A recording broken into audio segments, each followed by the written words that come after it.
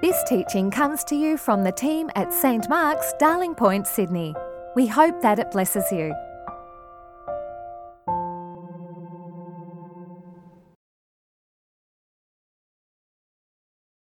I do invite Naomi and then Megan to come and read the Bible for us. This morning I'm reading from the book of Luke, from chapter 1, verses 26 to 38. In the 6th month, the angel Gabriel was sent by God to a town in Galilee called Nazareth, to a virgin engaged to a man whose name was Joseph of the house of David. The virgin's name was Mary. And he came to her and said, "Greetings, favoured one, the Lord is with you." She was much perplexed by his words and wondered what sort of greeting this might be. The angel said to her, "Do not be afraid, Mary, for you have found favour with God. And now you will conceive in your womb and bear a son, and you will name him Jesus. He will be great and will be called the Son of the Most High, and the Lord God will give to him the throne of his ancestor David.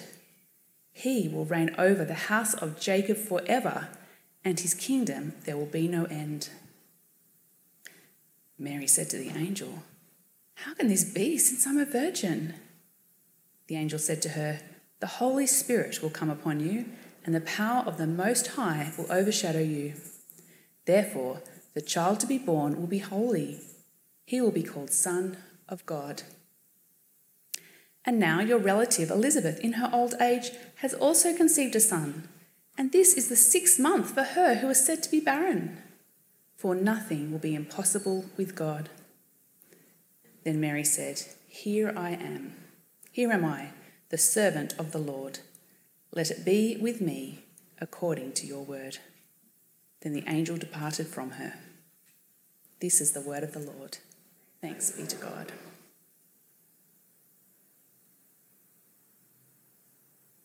Good morning. The second reading comes from Psalm 72. Give the king your justice, O God, and your righteousness to a king's son. May he judge your people with righteousness and your poor with justice. May the mountains yield prosperity for the people and the hills in righteousness. May he defend the cause of the poor of the people, give deliverance to the needy, and crush the oppressor. May he live while the sun endures, and as long as the moon throughout all generations. May he be like rain that falls on the mown grass, like showers that water the earth. In his days may righteousness flourish and peace abound until the moon is no more. May he have dominion from sea to sea and from the river to the ends of the earth. May his foes bow down before him and his enemies lick the dust. May the kings of Tarshish and of the isles render him tribute. May the kings of Sheba and Seba bring gifts. May all kings fall down before him, all nations give him service. For he delivers the needy when they call, the poor and those who have no helper. He has pity on the weak and the needy, and saves the lives of the needy. From oppression and violence he redeems their life, and precious is their blood in his sight. Long may he live. May gold of Sheba be given to him. May prayer be made for him continually, and blessings invoked for him all day long.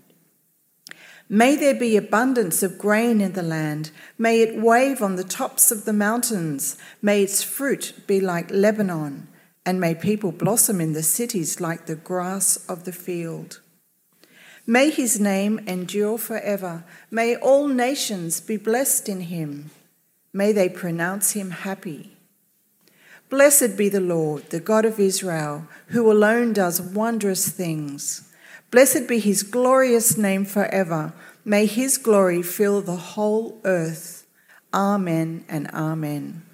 The prayers of David, son of Jesse, are ended. Hear the word of the Lord. Thanks be to God. Let's pray. Blessed Lord, who caused all holy scriptures to be written for our learning, Grant us so to hear them, read, mark, learn, and inwardly digest them, that by patience and comfort of your holy word we may embrace and ever hold fast the blessed hope of everlasting life, which you have given us in our Saviour Jesus Christ. Amen. Please do be seated. Now, around about the year 1190 AD, the monks at Glastonbury Abbey said that they had made a remarkable discovery. They had discovered the bones of the legendary King Arthur and his wife. Do you know the name of his wife? Anyone say it? Guinevere, that's right. 5 meters under the earth, the monks said that they uncovered an unmarked tomb and a lead cross bearing an inscription, "Here lies Arthur, the king that was and the king that shall be." Or according to some reports, "Here lies Arthur, the once and future king." The story was that gravely wounded in battle, the warrior King Arthur had retreated to the Isle of Avalon, which in those days was not on the northern beaches, and would return one day to unite his country once again, vanquish its enemies, and lead it into peace and prosperity, just as he had in the good old days of Camelot. And the legend of Arthur's return had a powerful hold over the British imagination in the Middle Ages. It was a very contested legend, by the way. They were unsure whether he was a Welsh king who would liberate the Welsh from the English, or he was an Anglo-Saxon king who would liberate the Anglo-Saxons from the Normans, or whether he was a British king or a Cornish king. It was a bit contested, this legend. Even in the 16th century, one king, Henry VII, coming to the throne, named his first son Arthur, in the hope of inspiring the nation and of legitimising his rule. Sadly, that Arthur died aged 16. And you know who they got instead? Henry VIII, of course. Now, the Arthurian legend was, you might say, the West Wing of the Middle Ages. It was a fantasy of what life would be like under a perfect leader. Now, these dreams are never far from us in whatever age, especially when things are tough and we feel anxious and powerless, or when there's division in our nation or a lack of what we feel is direction. We long for someone who is both genuinely good and has the power to change things, to come and, change things, put them right. We want to see justice, or our version of it. We want our nation to prosper, or at least we want to prosper. We want deliverance from our enemies, justice, prosperity, and salvation all together. This is a vision of a nation truly at peace, and we long for it. Now, we're a practical people here in Australia, and we're not prone to fantasies about kings or presidents. We celebrate our election days with sausages. But nevertheless, we do often project our dreams onto our political leaders. The deep frustration that so many of us feel with our governments is partly because we share in the same dream that made that Arthurian legend so potent in its time.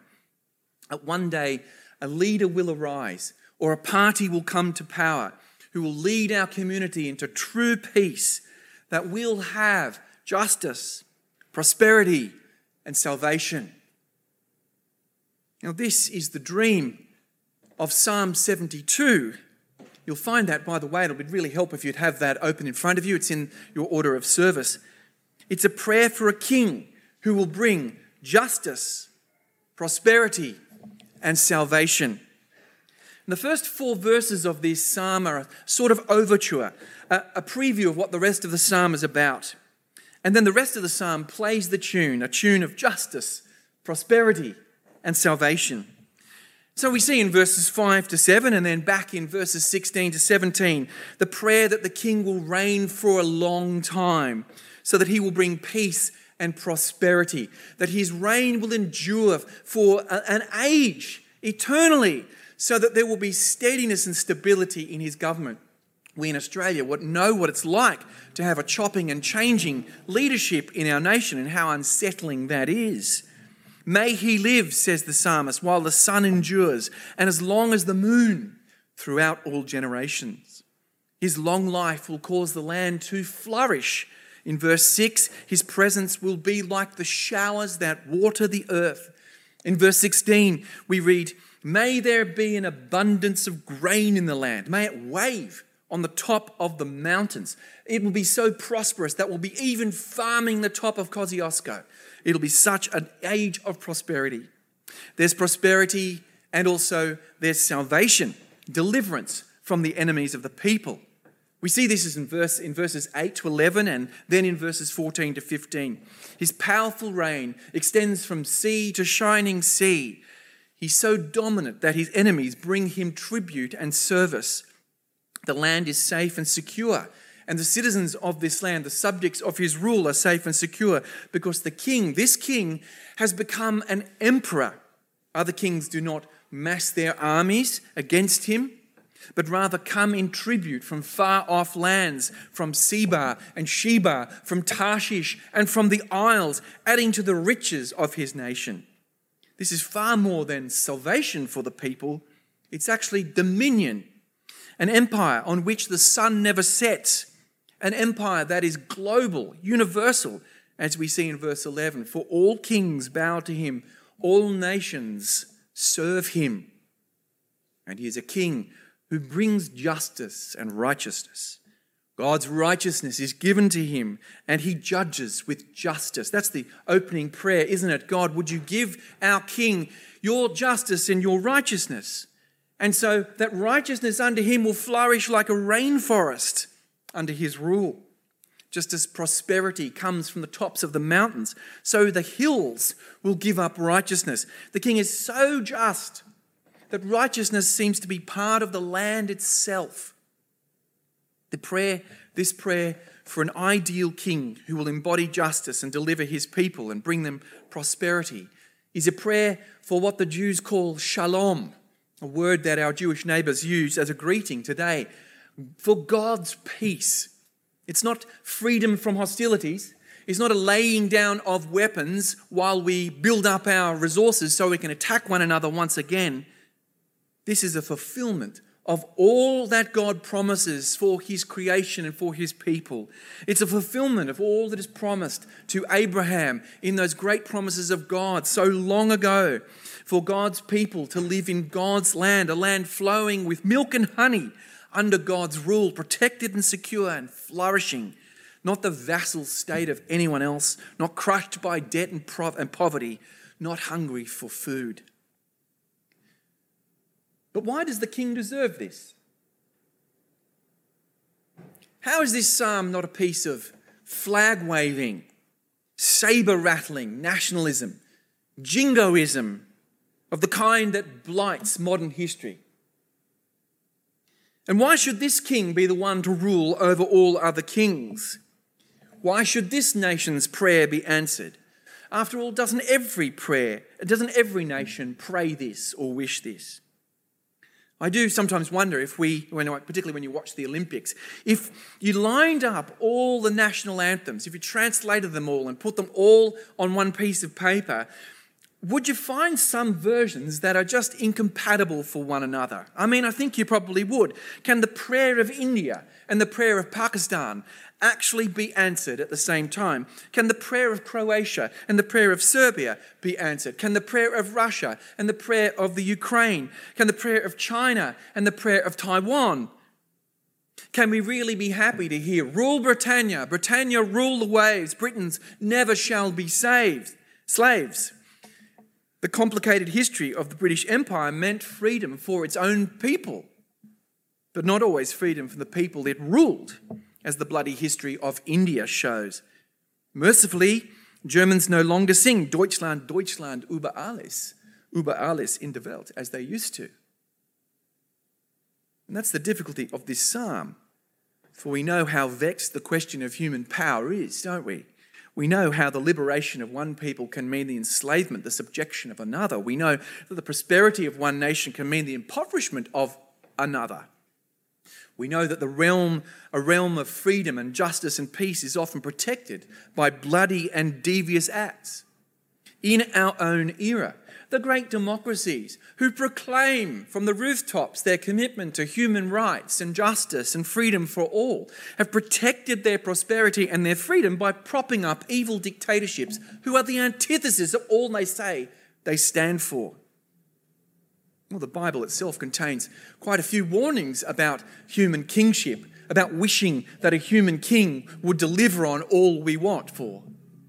It contains warnings about the ways in which human kings and human leaders accumulate power, military power, and accumulate money and wealth for themselves. It is prophetic of our own era in that regard. In fact, when Israel came and asked for a king because it wanted to be like the other nations, well, that was a complicated story. We can read about that in 1 Samuel, the story, first of all, of Saul before King David came to the throne. So why does this king deserve to have this prayer prayed for him? Why does any people deserve to pray it? The answer is right at the heart of the psalm. You'll have noticed that almost every verse begins with may. May he do this. But verse 12 starts differently. It starts with for. And there's an explanation here, a reason or a cause, and it's emphatic. Why should we be praying for this king in this way? Because right at the heart of this vision is his deliverance of the poor and the needy. For he delivers, verse 12, the needy when they call, the poor and those who have no helper. He has pity on the weak and the needy and saves the lives of the needy. From oppression and violence he redeems their life, and precious is their blood in his sight. May he have long reign, may he have prosperity, for his eye is on the needy. His eye is towards true justice and righteousness. This is a king who deserves the tributes of all the other kings because of what he does with his power. He rescues the poor. He delivers the needy. He defends those who have no defender. Their blood is precious. It's precious to him. That is, he demands justice from those who exploit and abuse the poor and the needy. They are not disposable to him. The poor of his land are not some workforce, some labor force there to build his pyramids or his cathedrals or his palaces. Indeed, they are precious. Indeed, the guiding mission of his rule is their deliverance. And he brings not just the justice of the law court to the poor, but the economic and systemic justice they need as well. He is a magistrate, sure, but he also distributes his justice. Who oppresses them? Who exploits and enslaves them? We know too well in our own day that the poor are easy meat for the unscrupulous, the payday loan sharks and purveyors of personal debt. The gambling industry, with its veneer of glamour and luxury, it sickens me. The idea that it is some glamorous and luxurious activity, the activity of gambling, on which our government depends for its prosperity and wealth. It is a tax, as someone once said to me, on pensions and poverty. It is a disgrace that in our community we are known, and in this state of New South Wales, we are known as one of the leaders in exploiting the poor and underprivileged through the gambling industry. The culture of rising property prices, which we sit and kind of enjoy, but are nice for us, but push the poor out to the fringes. The pushes of legal and illegal drugs that drive around these suburbs in their hodded up cars. Those who traffic women and even children for sex here in this city. Those businesses that underpay their workers, which is a regular and common practice in our town. These things happen daily in our great city, and some of these with the approval and even support of the governments of both kinds that we elect. But that's not this king. If you can't be God's king, if you don't uphold God's vision of justice, you can't claim to be voting for God if you don't uphold his vision of justice, if that's not your motivation, if that's not part of what you see as being justice itself. This vision of justice is an emphatic deliverance of the poor, the defenseless, and the needy. But what's more, this king is not simply upholding justice for his poor at the expense of the poor of the other nations from whom he exacts tribute. Now, we might say, doesn't the burden of tributes paid to another nation usually fall most heavily on the poor of that nation? What's happening when the kings of Sheba and Seba and Tarshish and the Isles bring their tribute in? Where do they get their gifts after all, if not from their own peasants? But the vision of this psalm goes way beyond the way empires usually work. For under the rule of this king, in verse 17, all nations will be blessed and will pronounce him happy. Here's an extraordinary picture of a universal global rule. A king who reigns not simply for his corner of the earth, but for all the world. And the justice of this one true king, blessed by God, will extend from sea to sea. His righteousness will not be confined within a nation's borders. There's nothing parochial about the justice of this king. But just a minute, which king could this be? And at this point, we may well ask, is the author of this psalm having himself on? Like the writers of the Arthurian legends, or like Aaron Sorkin, the writer of The West Wing, wistfully longing for a kind of rule that could never come to pass, and for the kind of ruler that no human could ever actually be. Does he not know his history, or can he not foresee it? Doesn't he know how dangerous such fantasies often are? These pictures of idealized kingdoms, when we think that a human ruler or a human political system or a human political party will give us what we long for. Even Solomon, to whom this psalm is addressed, who was the high watermark for Israel's kings, who had an empire, who received tribute not from the king but from the queen of Sheba, who was known for his wise and righteous judgments. Even he was known for his excesses and his failures. And the line of kings that came after him were a shattering disappointment, one after the other. They exploited the poor and the needy, as we read in the prophets of the Old Testament. They gave tribute to Israel's enemies and made treaties with them. Then they were swept away by the tide of history. So what king does this psalm point to? Can we pray? How can we pray this prayer? We can pray it because we have a king. Because Jesus, the Son of David, is the king truly described in this psalm. The king whom this prayer prophesies. He is the one true king deserving of these wishes. He is the one in whom we see God's justice and righteousness. He resisted the temptation when it was offered to him by Satan in the wilderness of power for its own sake, and ruled instead as God's king, representing God's care for the poor and the weak and the needy. His heart filled with compassion for them. When he saw the lost, his heart was moved within him. In his death on the cross, he gives and brings and wins deliverance from evil and sin for those who need it. And so at his birth, tributes of gold and incense and myrrh were brought to him from the nations. Angels heralded him as a prince of peace, of shalom. He was named Jesus, which means God saves.